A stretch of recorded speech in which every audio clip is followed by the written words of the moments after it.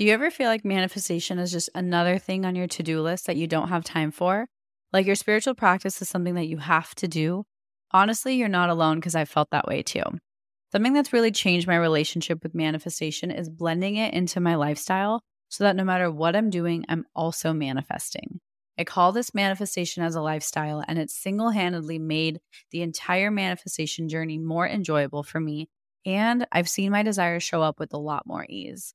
Manifesting as a lifestyle has made manifestation go from feeling like a task to something I just naturally do because it's who I am. If you'd like to learn more about this, I've created a step-by-step guide for you. I'll link it in my show notes so you can check it out.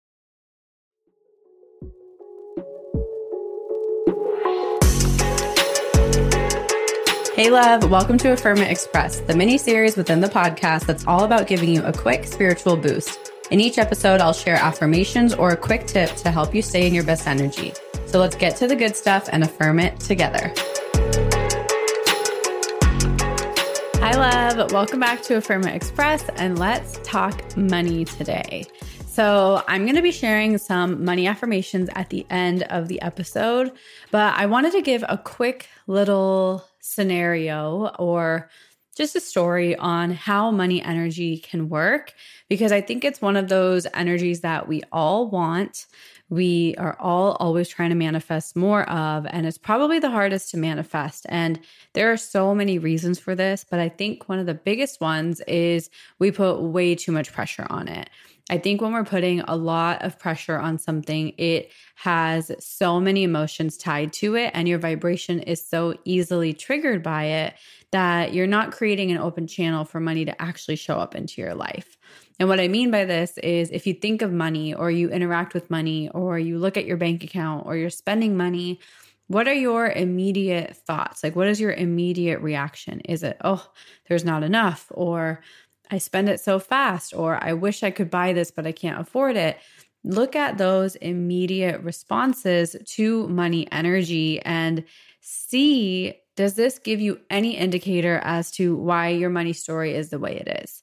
Now, on the flip side, the cool thing is your money energy and your money story can change very, very, very quickly.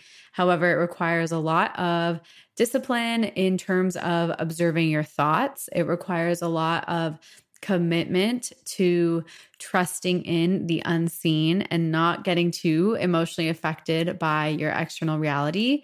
And it takes a lot. It's hard to do. And I always say, if it was so easy, everybody would do it. And I think everybody tries to do it because it is easy. However, it is conceptually easy and not actually taking action easy. It is very easy to repeat affirmations, even for that matter. However, it is much harder to, in your train of thought, notice it, pause, and consciously try and replace whatever you're thinking with a better serving thought.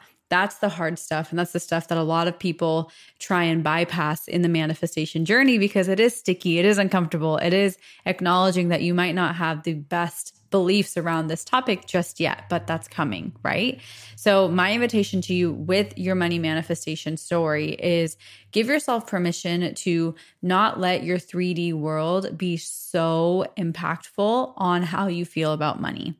And my other invitation to you is ask yourself what it is that you want with all that money. Sometimes we just want to say, I want to have more than enough, right? I want to manifest winning the lottery, or I want $10 million, because we think that that is such an unfathomable and a huge amount that that's going to solve all of our problems. But when you don't even know what you want to do with that money and you don't actually feel it, not just theoretically, yeah, if I had $1 million, I'd buy a yacht. But are you actually going to do that? Is that actually something you want to do? And so really redefining why it is for you, if no one else is watching, what do you want to do with all that money? And secondly, how can you allow yourself to feel comfortable regardless of how your current reality is, regardless of how your current money story is. How can you feel okay? That's a choice. And there are tools and techniques to help you manage how you feel. That is where affirmations come in. That is where visualization, meditation, and something I created, it's just called routines, which is like a culmination of all of these things, including affirmations, breathwork, visualization. All of these things kind of put together is there to help you quickly fix your vibration and realign yourself really, really quickly. And so in your money manifestation game, let it be a game, let it be playful, and see if really applying these concepts I'm talking about and actually living them in your daily life, not just listening to more books and podcasts, but really embodying these. See how it helps you. Now, without further ado, my 3 favorite money affirmations right now. And you can repeat after me, as always. I release all resistance surrounding money. Money and I are on the same wavelength. And I allow money to be an easy topic in my life.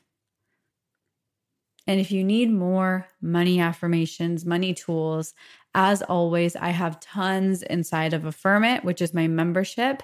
It is $6 a month, and you are welcome to join, access it. It is all access. But if not, listen to this recording again, listen to this podcast episode again, and really, really try and practice what I'm sharing with you and really see if you can catch yourself in your thought patterns and work on your vibration when your daily life isn't looking exactly how you want it to. So I hope this helps, and here is to your limitless abundance. I'll see you next week. Bye.